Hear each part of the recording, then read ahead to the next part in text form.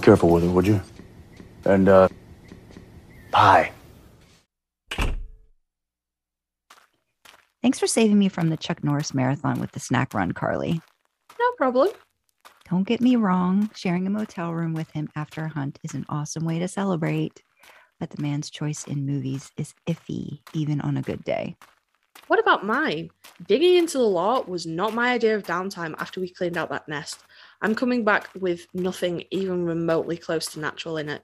Besides, I'm itching to take the wheel without your Mr. Backseat Driver and his comments. What? Someone's by the car.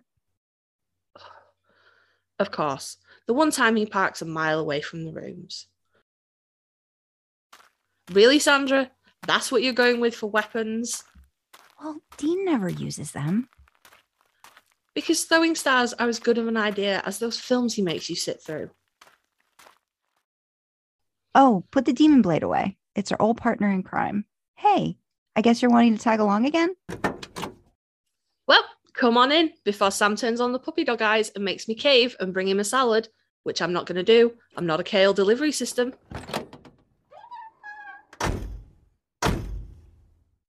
All right.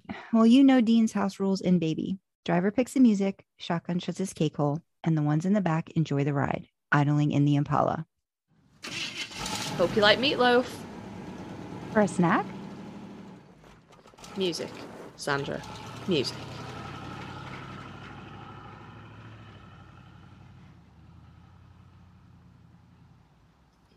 Welcome to Idling in the Impala, a podcast by and for lovers of supernatural and the fan fiction it inspires. I'm Sandra. I'm Carly, and she's finally here, guys. She's finally here. We have been hyping this lady up since literally episode 1. We're like, yeah, we're going to get Dee on the podcast. She's a busy human, okay? But she's finally here. She's finally with us to chat about all things fanfic, supernatural, and how we all met. So, Dee, do you want to introduce yourself? Probably tell people your full name because they might not know. So, hi, I'm known as DandelionDreaming on Twitter and AO3. And probably, and TikTok as well now, but I just use that to draw mostly over men that chop wood. But I have written a few fics. It basically was something I came into. Do you want the whole story, like how it all started? Yes, please. We'll get into that later. No, you can start now. How did you get into supernatural? What brought you there? Was it Sam? Was it Dean? Was it Jared? Was it Jensen? Do you love Dean, but it was Jared that brought you? Well, so I was living in London at the time, and in 2005 when Supernatural first came out, and my boyfriend and I would spend every night together, but Wednesday nights, which was when Supernatural was on. It was on at 11 p.m. on a Wednesday night. Yeah. And so inevitably I would watch, and I think the thing that got me, they had this great promo, which I think most fans have seen, with the Killing Time promo. That was our UK promo. Mm-hmm. And it was like, ooh, supernatural things, hot boys, ghosts. Yeah, I'm in. I'm so in. And so I started watching it, and I discovered quite quickly that given my creative imagination, it wasn't a good idea, and my youth, it wasn't a good idea for me to watch it on my own. And so we agreed that I would watch it. I think there was a rerun at the weekend. And so my boyfriend was like, don't watch it on your own. We'll watch it together. And inevitably I would watch it on my own, and I would call him at midnight, and I wouldn't even say hello. I'd just be like, tell me nice things. Because I had all of this like leftover fear from watching Supernatural. My mind was just going crazy with, is there a ghost in the room? Oh, that's definitely, oh my God, I think I've really and I'm living in a 300-year-old house as well. So that didn't help. No. So that was so I started watching it back then. And then he and I moved to London, from London to Australia, because he is Australian, a year later. So I think I saw the first series intermittently on television. And then we moved to Australia, and I forgot about it. And then about 4 or 5 years ago, I had an operation and I was on my foot, and so I was laid up for 6 weeks. So binge time. And I think I'd seen something about when Jared, when they had Hall H and they all bought Jared the Always Keep Fighting candles. And I remember at the time thinking, is that show still on? One, and two, 8,000 people like it enough to hold candles for for Sam, because I didn't really know the actors at that point. Yeah. And so it was in the back of my mind. And then when I had this up, I was like, oh, I'm going to binge Supernatural because I loved Supernatural. So yeah, so I started, and I think it was literally as well. It was just back-to-back episodes through the night. Like I don't know. Like everyone goes, oh, I watched it in a week. I don't know, but I watched a lot of it very quickly and caught up. So I think I got into real time around season 12 or 11. I'm not sure, thereabouts. Maybe it was later, but I also was very glad that I hadn't had to live the fan, like waiting, the hiatuses and all of that. That would have been a killer to do all that in real time.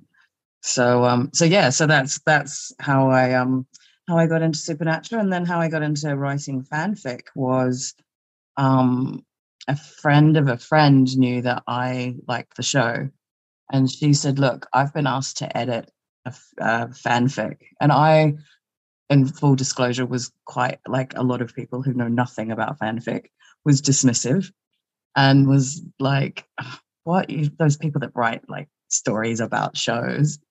If only I knew.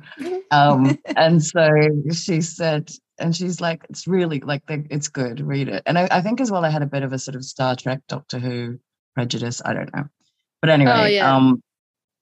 Yes, and neither of those being a favorite show of mine, and the fandom seemed super zealous as opposed to the calm of the Supernatural fans. Oh my gosh. Oh gosh, hindsight is 2020. Yeah, exactly. When we were a calm fandom.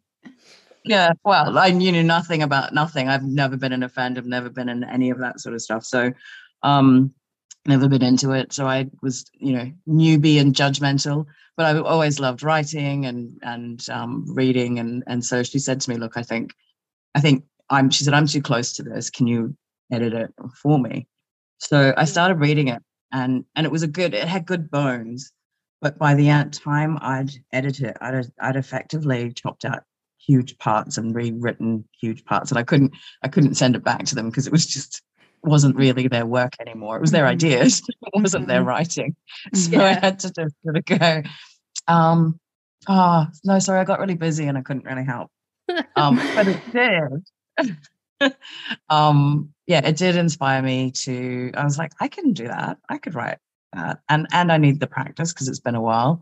And I was intrigued by the format, like the idea of, I'd never written first person, and the idea that you're drawing the reader in so the reader feels like they're there.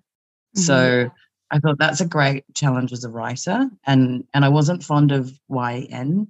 I sort of came to learn that has its roots in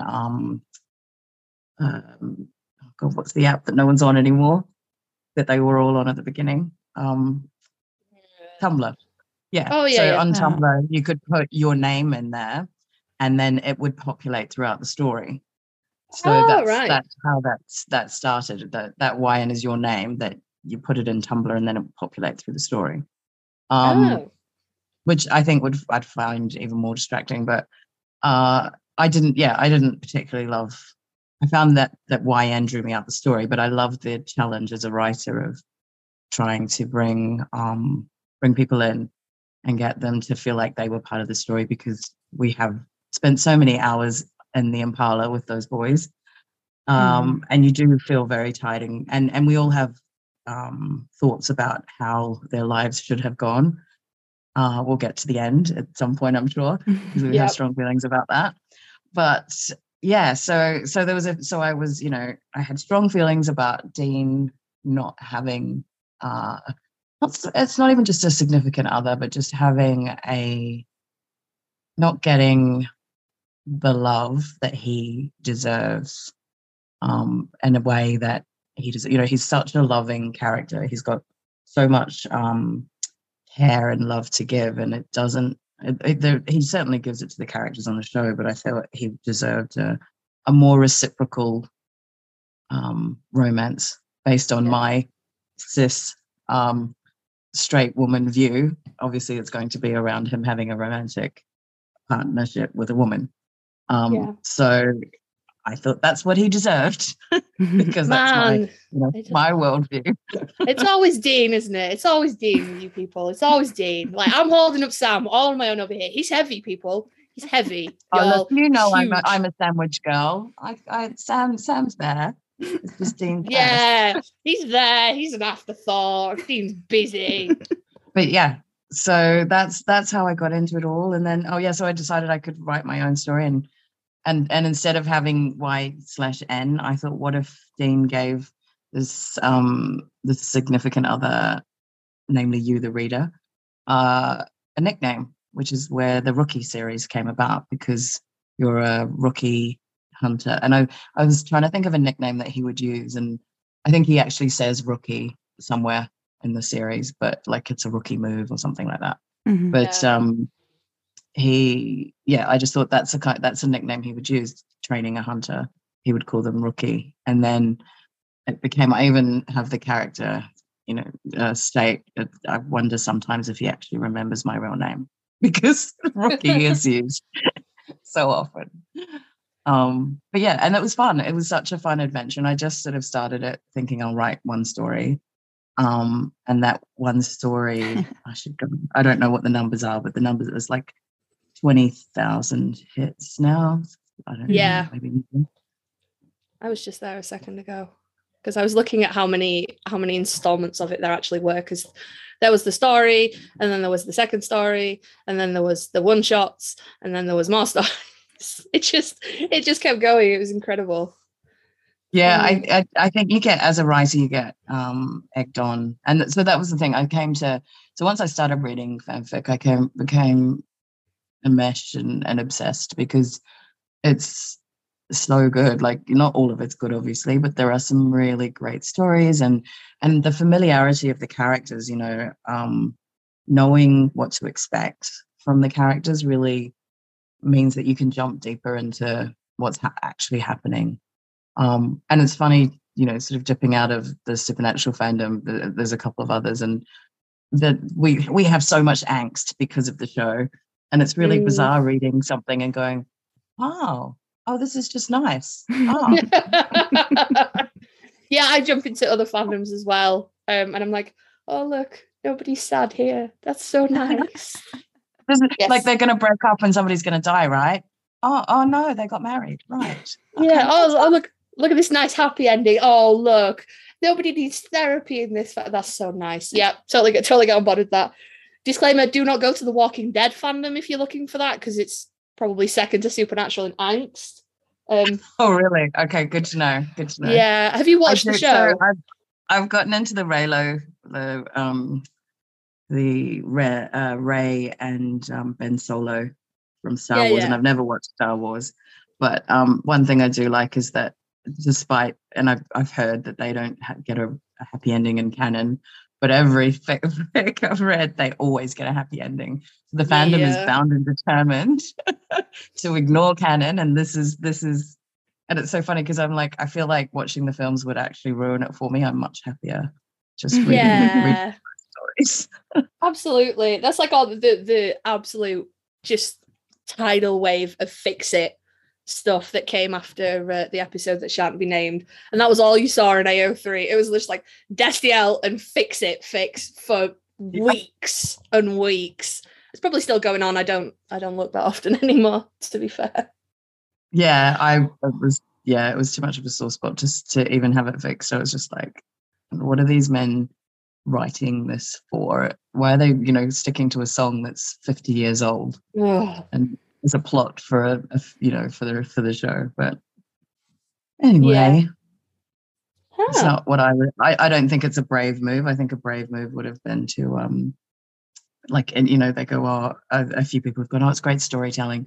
Great storytelling to me is innovative and right now crazy, like happy endings are crazy innovative, you know, Mm. making a choice where it doesn't have to be tied up in a bow or picket fence. That's not what I'm saying, but it doesn't, Mhm. it particularly irked me, and we've discussed this in our group chat, but at a time, you know, of global pandemic where people are losing family members, getting ill, and then also in a fandom that's known for its mental health issues and so I don't know if suicidal tendencies is the right thing to say, but there's a lot of people that self-harm. Yeah. That's quite well known. And I feel like, you know, celebrating, and I know people have different views, but I felt like the celebration of afterlife and, you know, there'll be peace when you are done. Well, what if the peace was just when you're done fighting with God? It doesn't have to be when you die. Mhm. Yeah. Why is there any I just have an issue with there's peace in death. Like I think it's wildly innovative to have peace in life. Like that's Yeah. to find peace in life is a much more interesting message and newer than the old trope of, you know, well, those heroes now they get to rest. Well, that's not World War fucking II. Let's move Yeah. on from that, please. Could we please just be slightly more healthier with our protagonists? Pretty please. Yeah. Yeah. Weird. For me, it's the episode that doesn't exist. I've been very vocal about it on the podcast. Season 15 ended on episode 19, which is another weird episode to end on. You thought they'd have gone for a round number, or like maybe 15, you know, so it would have just gone 18. right. 18. No, that's still wrong. Cass, Dean has a breakdown. The end. We'll see you in a few years when we fix it. Mm. Yeah, we could have done with that. I like the montage at the end of 19 where they're driving off into the sunset and there's that montage of all the people that have fucking died. But still, it's nice. You know, it's nice. Yeah. And you're like, they're driving off, they could go anywhere. They could go anywhere. But no, they have to come in and fucking fix it or ruin it. Had to go to a fucking barn. Yeah. And the freaking that song. I hate that song. I'll hold my hands up, lynch me fandom. I hate that fucking song. I hate it so much. I wasn't even that big a fan of it before I started watching Supernatural, and now every time I hear it, I'm like, oh, for fuck's sake. Skip. So, yeah, thank you very much for cluing us in on very concisely as well, which is always helpful because we ramble very concisely. So, I'm not going to speak for Sandra, but you were it when I found the Supernatural fandom. You were like one of the first things that I commented on, and then you replied, and I had like a massive fangirl moment, and I was like, oh my fucking god, and then she just like snowballed from there. But like that was it, you know. It was one of the best things that I've ever read, and that includes like traditional fiction as well, and it was just great. And I remember getting to the end of Tulsa, and you'd put like the second to last chapter, you were like, look, there's going to be a wait for the next installment, so you know, like, don't read the next chapter because it's like a preview of the next installment, but I'm not done, so don't read it. And I was like, oh yeah, there's like 3 more works after this was like an old message, it's fine. So I clicked through, read the like preview, and then realized that what you posted after that was one shots, and I also had to wait for the next installment, which was my thing. One shots that continued all the one shots continue the story, but they're standalone snippets because they're not part of the arc. Yeah. Well, they are part of the arc, but from my perspective, they're standalone snippets that I'm like, oh, that'd be fun. Oh, what if they were doing role play and he was a state trooper that pulls her over? I like that one. So it was they were just good. taking ideas, mostly filthy ideas, and putting them out there as one shots to keep the arc going until I was ready. And not always was I ready. I didn't really know where it was going. I just I thought, and I've picked as one of my picks for my favorite child is the If I Could See You One More Time, which very much reads like I knew what I was doing all along, but it was more than I was able to weave the threads backwards and go, oh yeah, because I mentioned that, and oh yeah, that, okay, cool. But that there was a bit of a plan, but not a grand plan that did come together, which I think is just the wilderness of my mind. So everything's connected somewhere, It's just not always. You step back and you can see the pattern. So Yeah. that's certainly what happened with the Rookie series. Is it all came together by the end, and I was like, yeah, Be fair, I though. like. To be What fair, was that, sorry? one of my favorite authors, his writing advice is, if you don't know what's going to happen next, write the next thing that you do know and come back Yes. and tie it back Yeah, I together. did do that. Yeah. So you don't have to go linear, do you?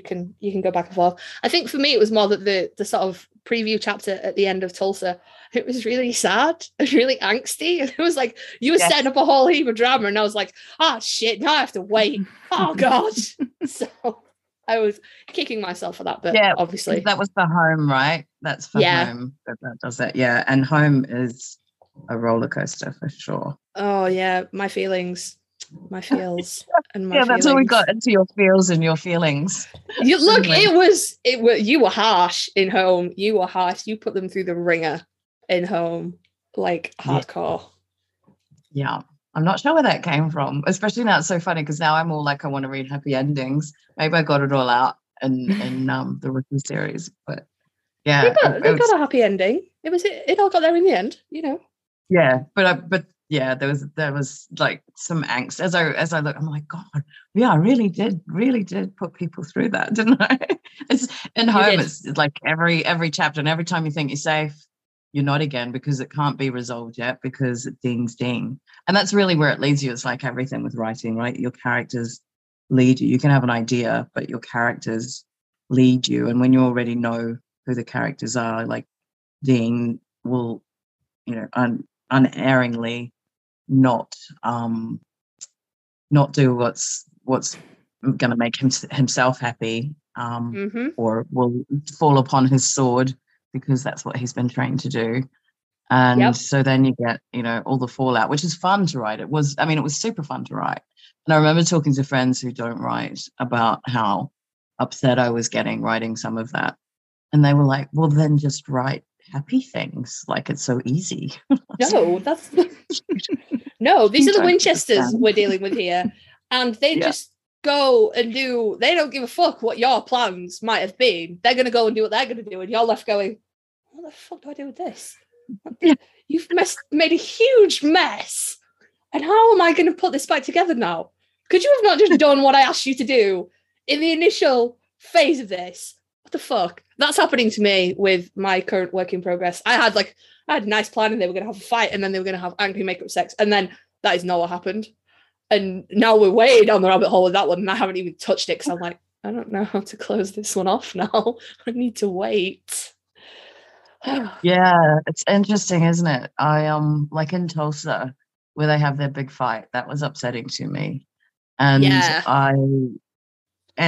I did see, like, it sort of, in some ways it feels like it comes out of nowhere, but if you know Dean and his insecurities, then you kind of start to understand it.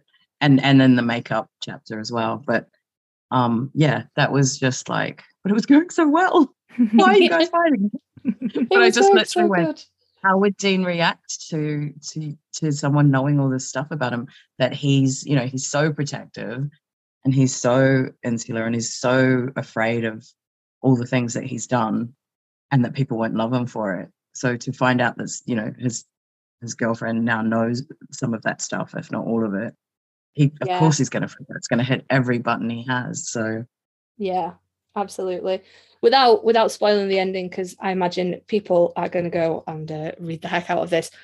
You followed canon pretty close for like all of it, and then when we got to If I Could See You One Last Time, and it was like a major deviation, but you were still saying to me, yeah, no, I'm still in canon. And we were getting closer and closer to the end, and I was like, shit, this doesn't happen in canon. Oh God, she's going to kill them all off. Oh God, she's going to kill them all off.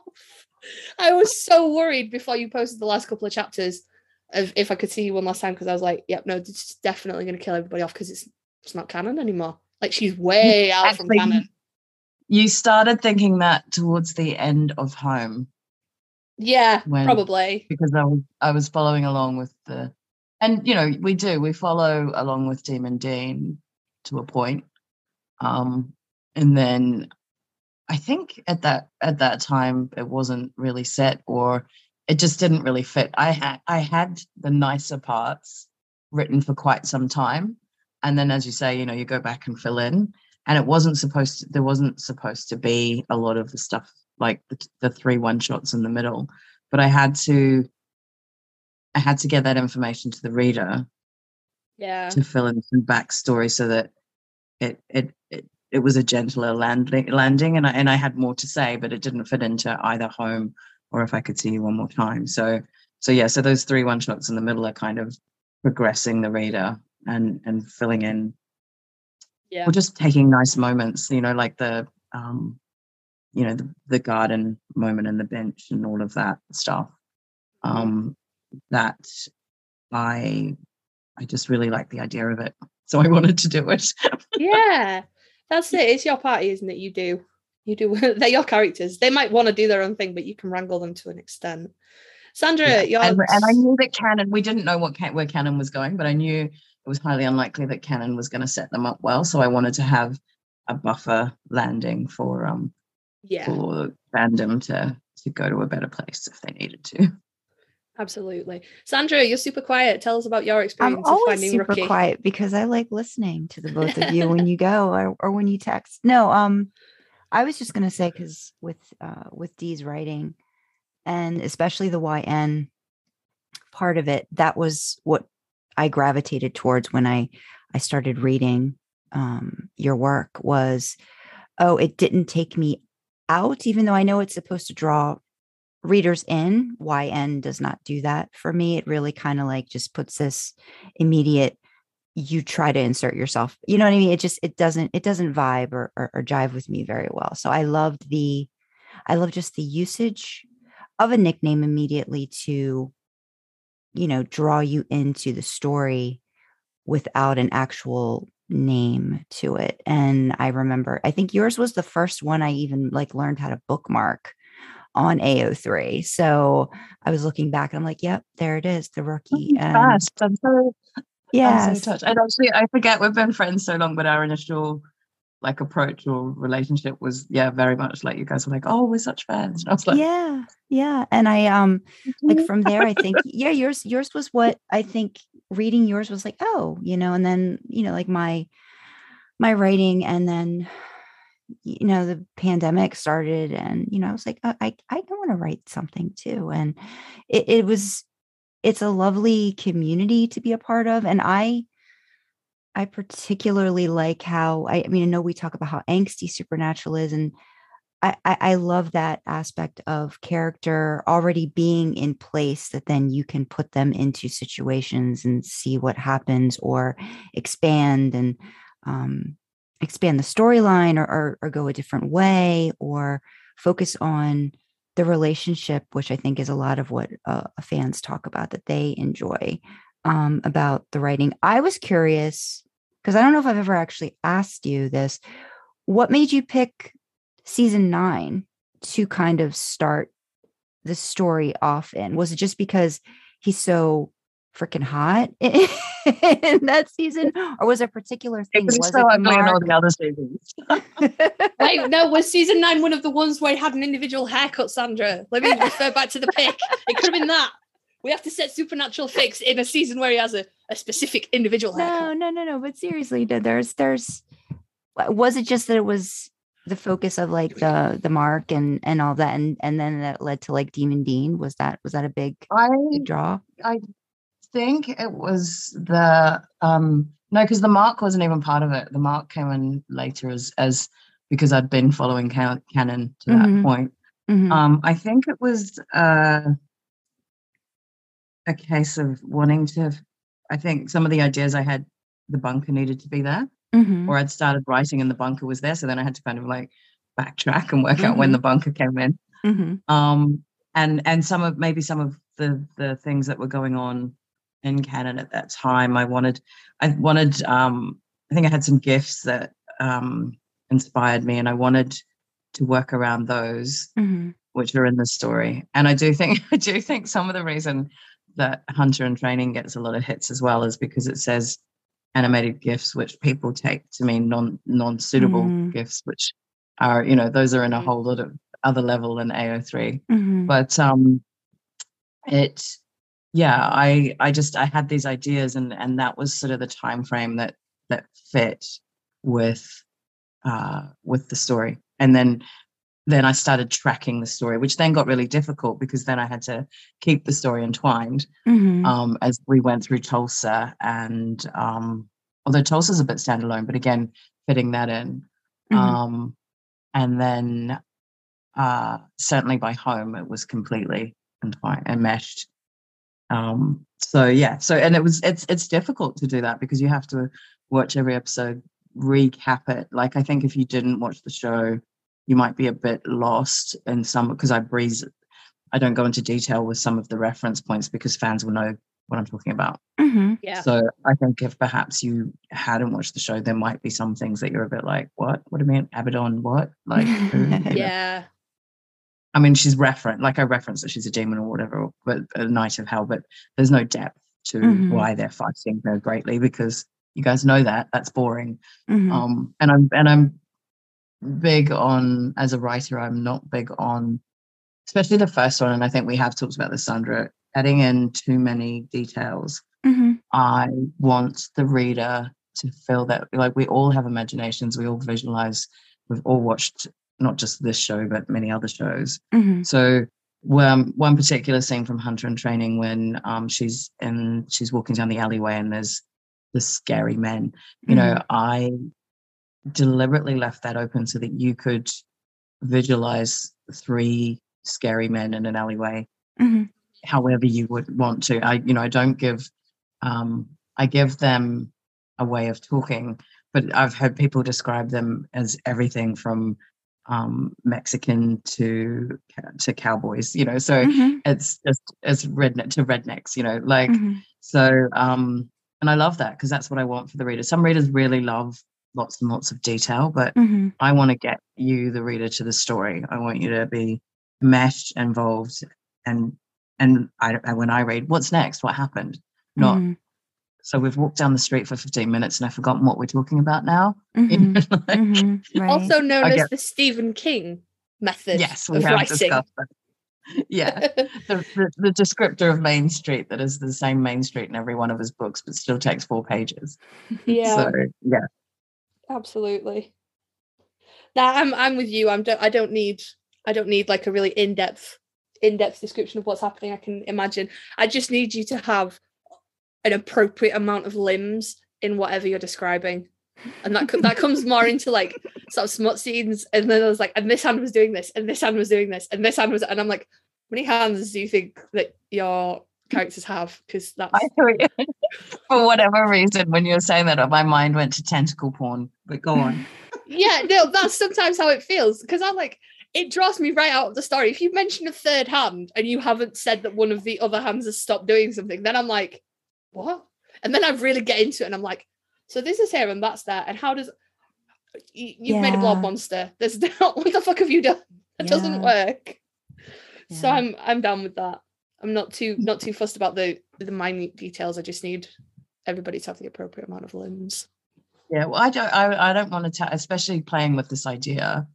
I might do, in other formats it might be different, but this idea that it's you the reader, then it's your imagination, so it's you coloring in the lines. Yeah, absolutely. Sandra goes the other way, don't you? You're like, I must plot and I have distinct characters, and I do.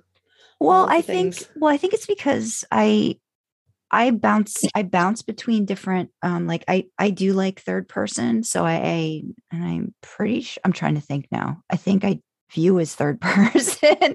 So I think I've just started, like, I think it was really writing supernatural fiction that I started with the you and so doing a little more first person. So yeah, when I'm into, I remember talking to Dee about, she's like, well, I don't really want to give even like a description of the reader. I want them to feel that it's them. So like limiting that aspect of it too. So all of those different parts are you really have to think about it when you're in different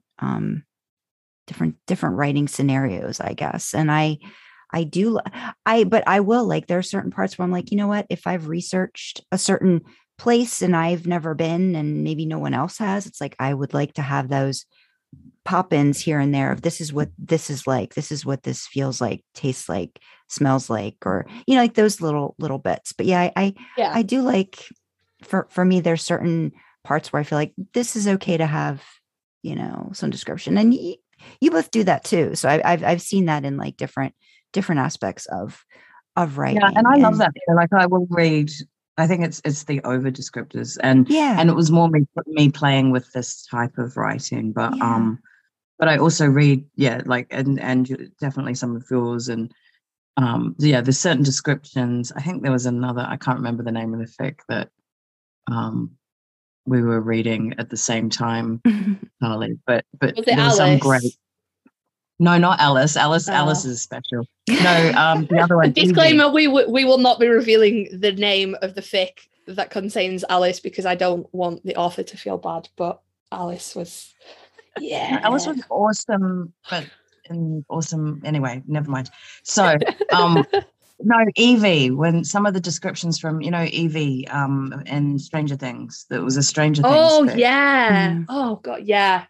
And it was it's a lot of maybe we should add that one, but more just the descriptors you read, and I've just certainly done it with both of yours as well. But you read a description, you're like, oh damn, do I write that good? I wish I wrote that good.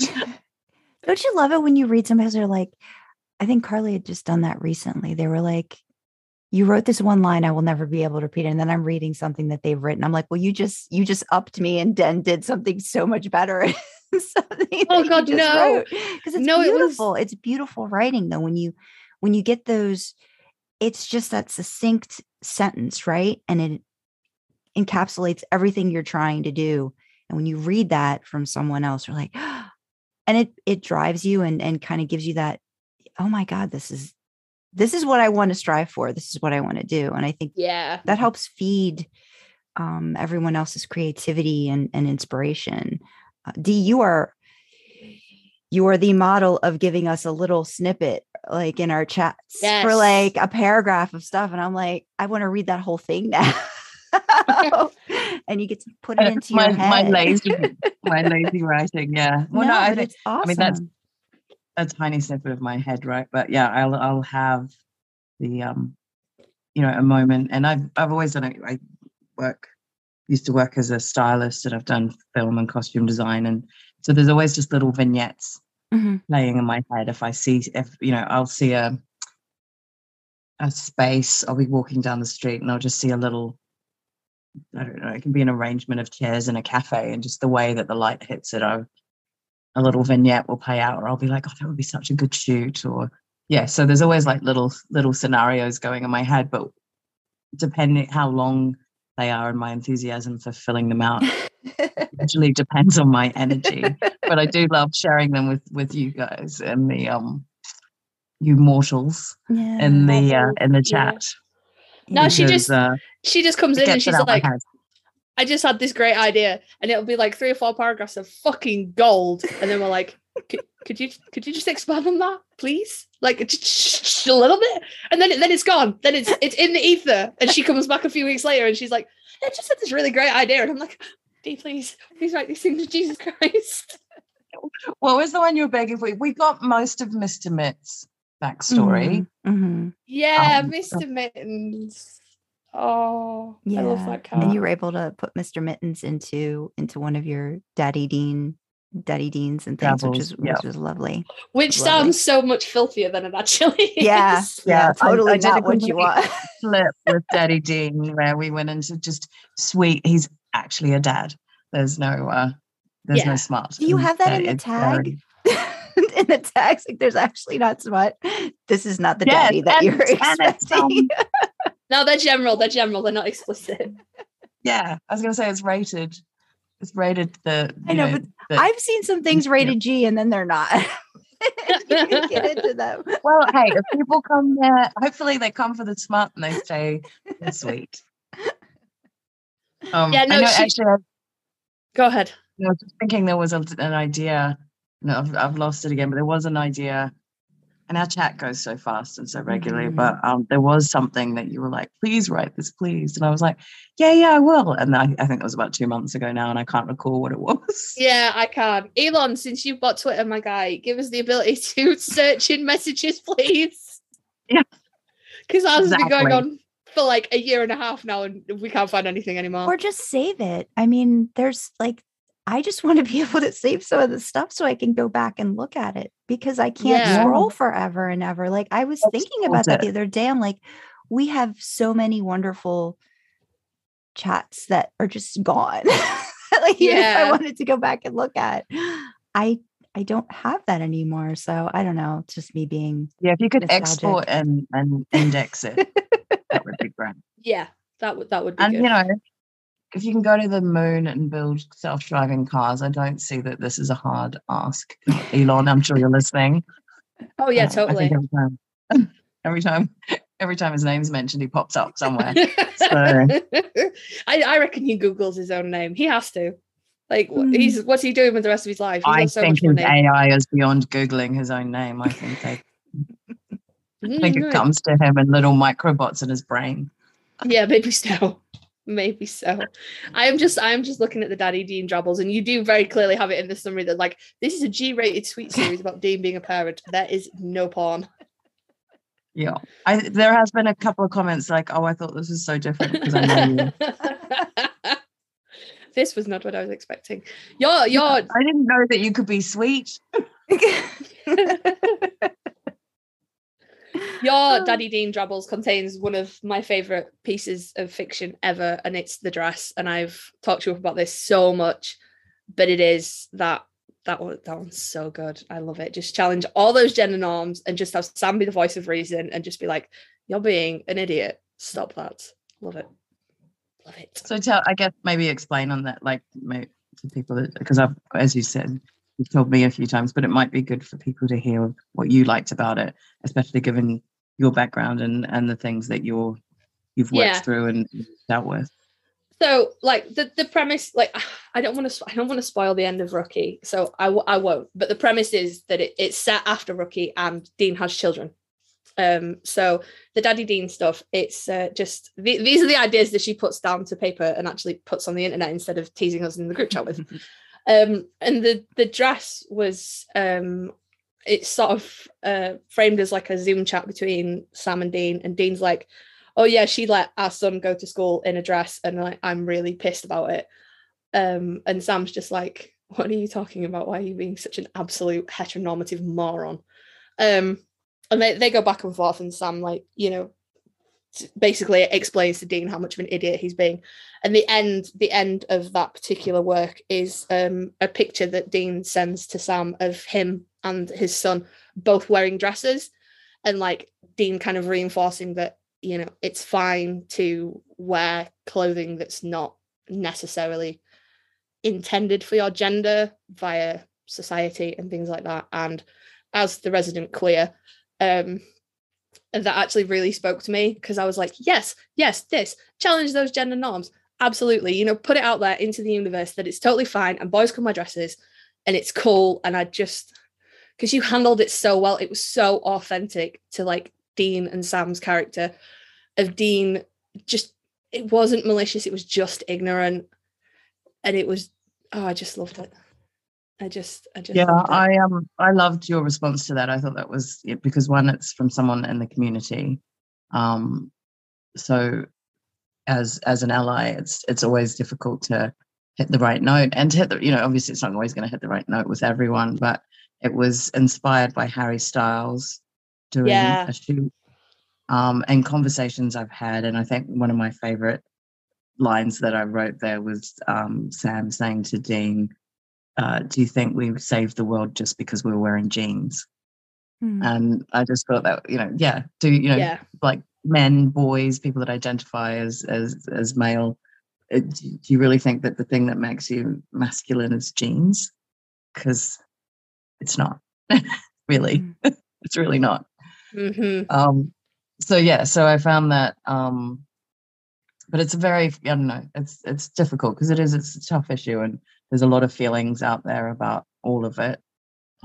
One of the comments I loved, other than yours, was that I don't think this person's in the community, but they was just saying, I love the way that you take, and you might be able to read it, I don't have it in front of me, but it was something along the lines of, I love the way you take us on a journey and keep Sam and Dean real, so that whatever situation you throw them into, I still believe you, kind of thing.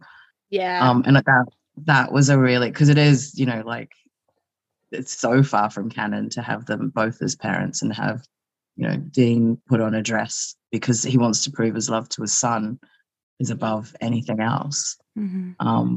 And so, yeah, so I'm really glad that I didn't, you know, lose people on the way there. That was really nice to say that, oh, wow, you know, I believe this is Sam and Dean still. Yeah. And that one particularly as well, because I think it showed a lot of growth for Dean as a person, because I think Dean still in the sort of situations that the show put him in probably wouldn't have been able to self-reflect that well. But when we take him out of the danger and put him somewhere safe, he can grow and he can change and he can become a better person. But it's still authentic Dean. Like I said, there was no malice in it. It was just pure ignorance and fear of not wanting Charlie to be bullied. You know, that was driving his concern. It was just really good. I just really, really like that one. I'm looking at the comments now, and I came back to it in last year, and I was like, I'm rereading this, and you're having another comment. No, I'm glad. I love it. You know, I love that. I think the world is changing a lot, and it's really important to be aware and to not be afraid to dip your toe in, and even if you're not part of that community, because I know that there's a lot of, and we've spoken, there's a lot of feelings about TERFs and JK, but one service I think she has done is provide her insecurity and awful things that she says has made a lot of people stand up and defend or learn about the community who possibly wouldn't have had someone with such a high profile not been such an utter fucking bitch. Yeah, then that's true. Yeah, so to that end, you know, there's always a silver lining. Sometimes they're more difficult to find, but I do try to look for a positive somewhere. And yeah, I think we're all learning, we all should be, and you just have to take the risk and write something because it feels right and it feels in tune, and that's the joy of AO3, right? Is you can put it out there and you do get immediate feedback and you do get just a place to learn and to grow as a writer. And I think it's an incredible writers community. There's probably it's not that balanced. I think if someone doesn't, there's either the vitriolic people that hate something and then they're not very constructive, or there's the you know, the people that might have some constructive criticism don't really want to say anything because they don't want to make you feel bad. But it's still, I don't know. I still think it's a great space as a writer. And actually, I did have, as you guys well know, the chapter with the pegging and Dean. I did have some, and it wasn't that vitriolic, but it was a little bit enthusiastically against the topic and saying that. And their ideas of Dean and heteronorms and so I was, and it was interesting because I had a couple of people come in. I don't know if you, I'm sure you would have, Carly, but I don't know if you did because you hadn't seen it. But anyway, a couple of people jumped in straight away and was like, read the tags if you don't like it, blah, blah, blah. And I was like, it's okay. It's like this is a big topic. Like I want to have this discussion. And so, and you know, I wrote a very long reply and then referenced a number of things because, you know, for like why, and my main point was, one, if you're in a consenting, and it doesn't have to be a loving relationship, but if you're in a consenting adult relationship, then who says what? Nobody should tell you what's allowed as long as nobody's getting hurt. Again, well, consent. And then the other thing with that was, is it just a prejudice? Is it something like, it's okay not to like it, but is it just because you haven't really explored it, or you haven't thought about it, or, why does it upset you so much that Dean being pegged? What's scary about that for you? And then I just, provided a whole bunch of articles about straight men, and and really like so mainstream. It's GQ magazine, it's cosmopolitan. It's not obscure or random or weird sex magazines. So it was just sort of saying, look, were you aware? This is something to be aware of. And, like they call it the P spot, right? So women for years or centuries have had their G spot ignored. So why should straight men miss out on having their P spot manipulated or enjoyed simply because it's seen as a gay right or a gay area? So so that was, I think when you do, I'm sure it's obvious already, but there's usually an agenda behind something. I have an idea about something, and then I deep dive into it and make it a chapter somewhere. People don't know about pegging. Right. It's, oh, dearie me, that's just...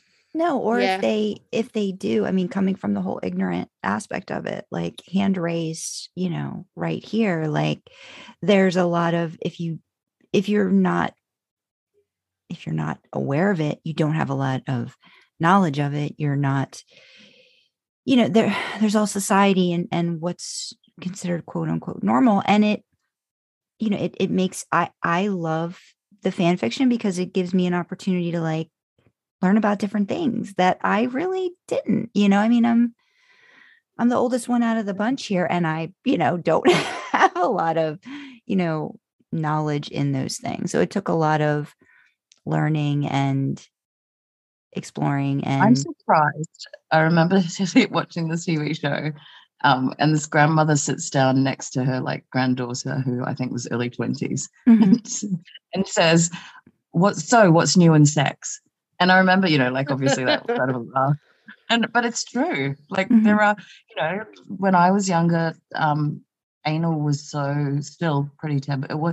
Anal's so considered so vanilla / norm to under 30s now. It's so pervasive that it's just considered normal vanilla sex. It's not. There's nothing.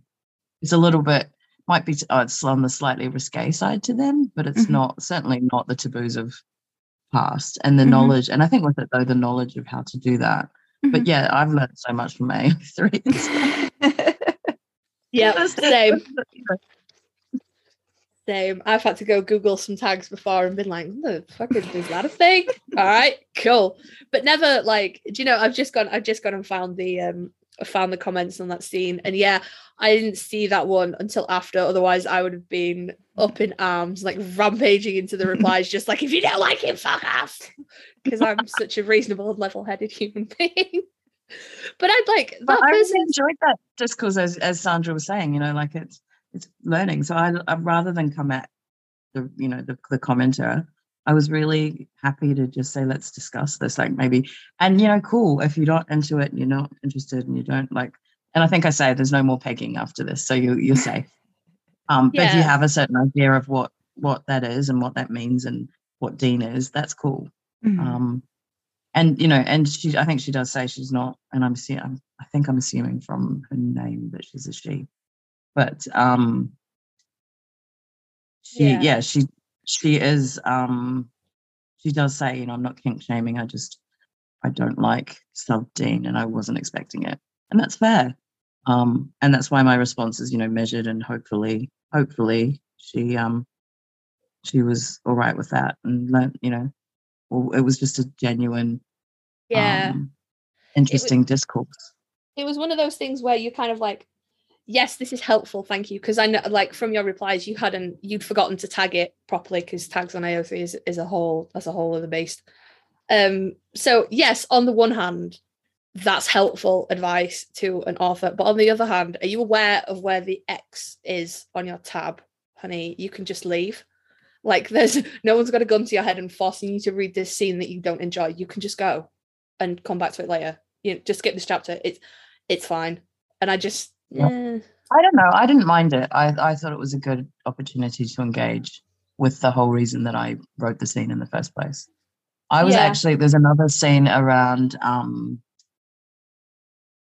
related to that where she, you know, she's saying to Dean she wants to try anal, and they talk about the sexual abuse in her past. And I was expecting kickback from that, and surprisingly didn't get any.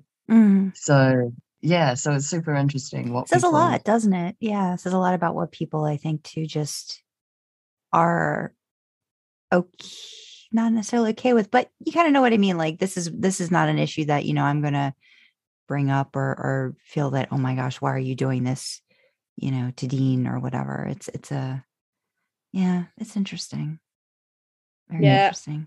I'm the only one in the trio that doesn't have a pegging scene. Yeah, you probably get on that now. So I'm gonna have to rectify that. Look, get on that. Look, right. I've still got Dean post ass whooping in my Google Docs, just waiting for me to decide what the hell I'm gonna do with him, and I don't know yet.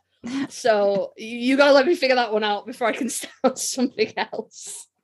Because I can't do two things at once. I end up getting confused. So I have to finish what I'm working on before I start plotting out anything else. I've got a few ideas though, jotting them down. I will say, having read your super hot scene this week, Sandra, I did go back and read the scene that we've just been discussing in Rookie, and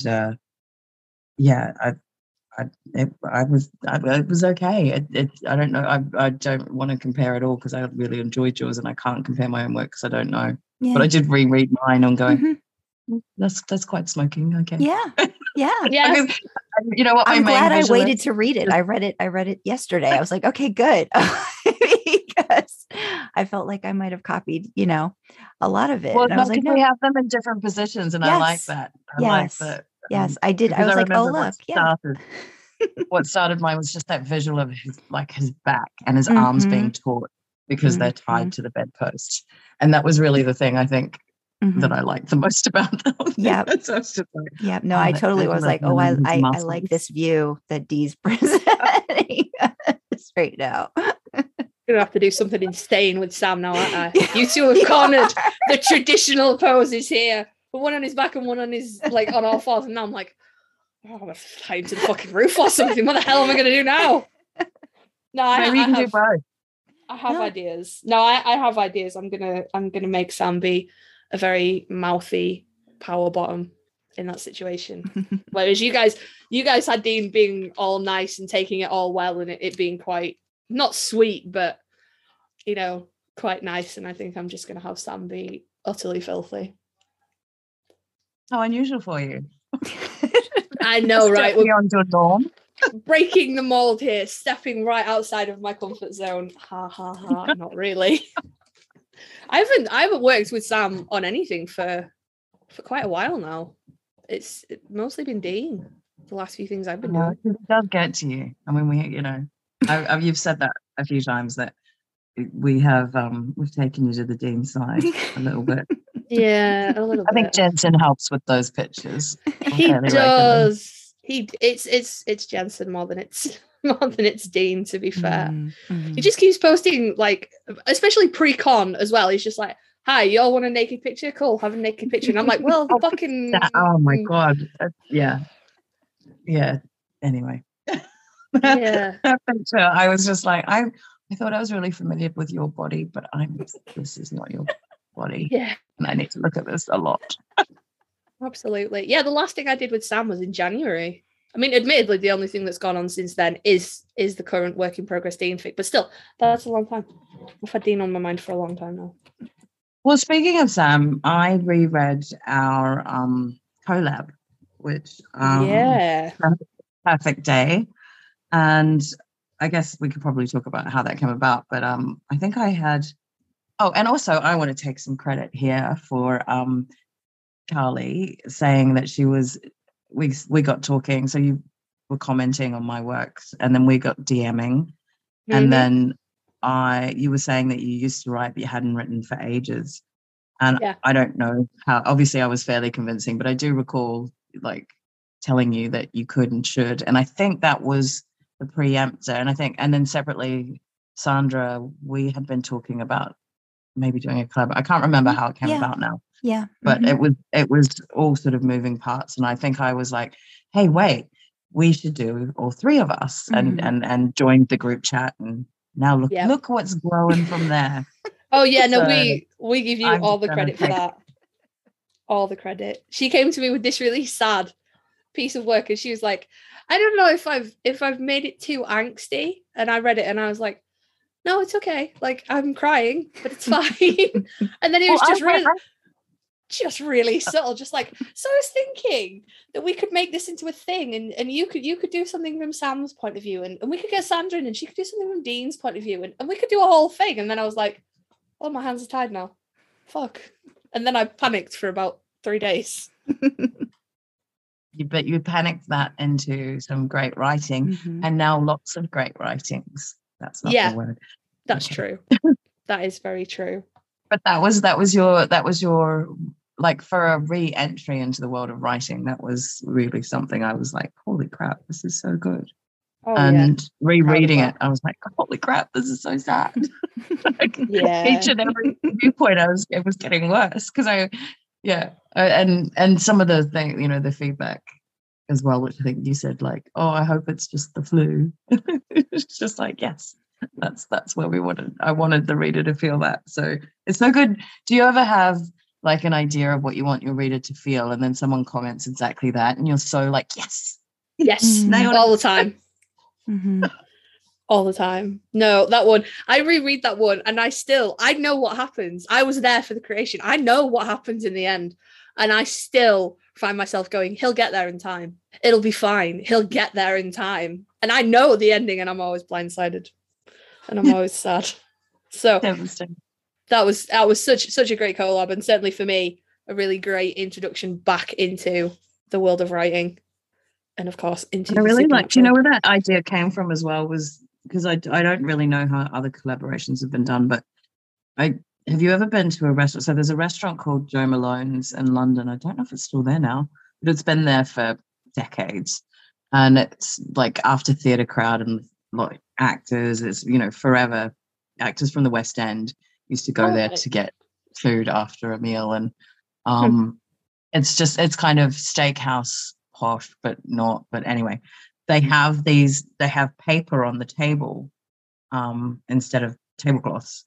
And so we would often go there, and you'd start writing a story, and then you move it around the table, and then the next person would write something on, and you just keep moving it around. So that's what the collab idea came from. I was like, so what if I write the story from my perspective, but then I get the other two to write it from other characters' perspective? Like, I was passing it around the table to you, kind of thing.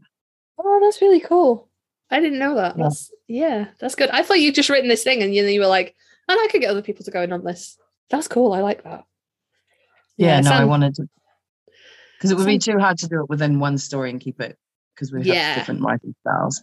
But so I wrote this one, and then you write it from Sam, and it worked so well. Yeah, it did. And then poor Sandra got left with finishing it off and being like, are you going to crush everybody's dreams? Who knows? Well, no, I liked having the feedback between the three of us too as we were writing, and I liked being able to incorporate a lot of the different things that you both had started, just like peppering that stuff in. That was fun. And I remember the one thing is I know we like to sort of like call out things for each other when we write too. And I think it was Good Girl or whatever. D, is that's what you really, I think, like coming out. I know I now like it when it comes out of Dean's mouth, but it was like one of those things that I wanted to add in there. And just the different, just the different viewpoints and stuff. And again, like being the Dean girl, it's like, I really wanted to focus on, well, where is Dean in the middle of all of this that's going on? And how did he get lost, but still put others before him, kind of thing. So it's all that angst that's Dean, and wanting to put that in there too. And I think it was the whole like camp, like Bobby's camp, I think that had been started, like that idea of like, Bobby's is a safe place where the kids went when they were little and stuff. So yeah, all those little things that were in there. It's nice to, it was actually kind of easier because I didn't have to start it. I could just use what you both had put in and, give that other aspect of it, that other view of that scene, and then leave it up to, interpretation at the end, and hope, right? And imagination, and what is going to happen after. And you don't necessarily have to spell that out for the readers. They can come up with their own ending. At the very, they can always switch it up if they want to, if they want that happily ever after to somehow occur. It's supernatural. It's possible. Yeah. It's not that Yeah, hard. that's true. I love the way you did that. Yeah, well, he could have gone and sold his soul again, or done some sort of deal, or yeah. No, I love that about that too, and just I like the way that you both deepened the story and the background. At the beginning, it does seem very much like, oh, it's just the reader and Sam, and then you get the Dean aspect, and then it just becomes heartbreaking all fucking round. But it's sad. Yeah. But but afterlife on the raft. But yeah. It's it was so fun, and I think it was that was where we first connected. What date was that? When was that? 27th of September 2020 that went up. Oh wow. So there you go. Yeah. Really I call quick. that our anniversary. I guess September, and I'm like, guys, we've been doing this. Yeah, guys, we've been doing this for a year. We've been doing this for like 18 months. Yeah, it didn't take us long between sort of you coming to me with that idea and then it being, reality and stuff. And me and Sandra discussed this. We were so nervous because we knew you, but we didn't know each other. We were really nervous coming in, like, oh no, no. And then y'all were like email chains. Yeah, and I know everybody hates the email chain.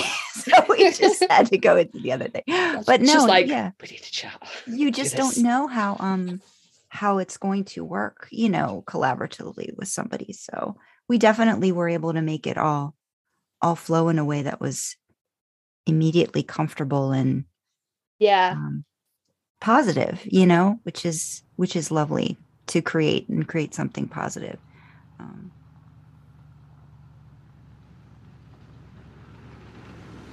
Thanks for listening to part 1 of our interview with Dandelion Dreaming. Part 2 will release on Thursday. We'll see you then.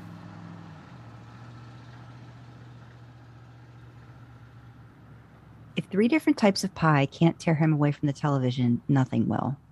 God, I hope the movie's done by now. All I know is I am deserving of some hair care tonight. By hair care, you mean running your fingers all through Sam's. Absolutely.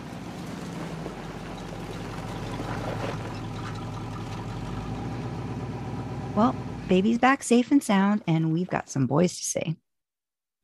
Thanks for coming along for the ride. Who knows? Maybe next time we'll give you the keys to take her for a spin.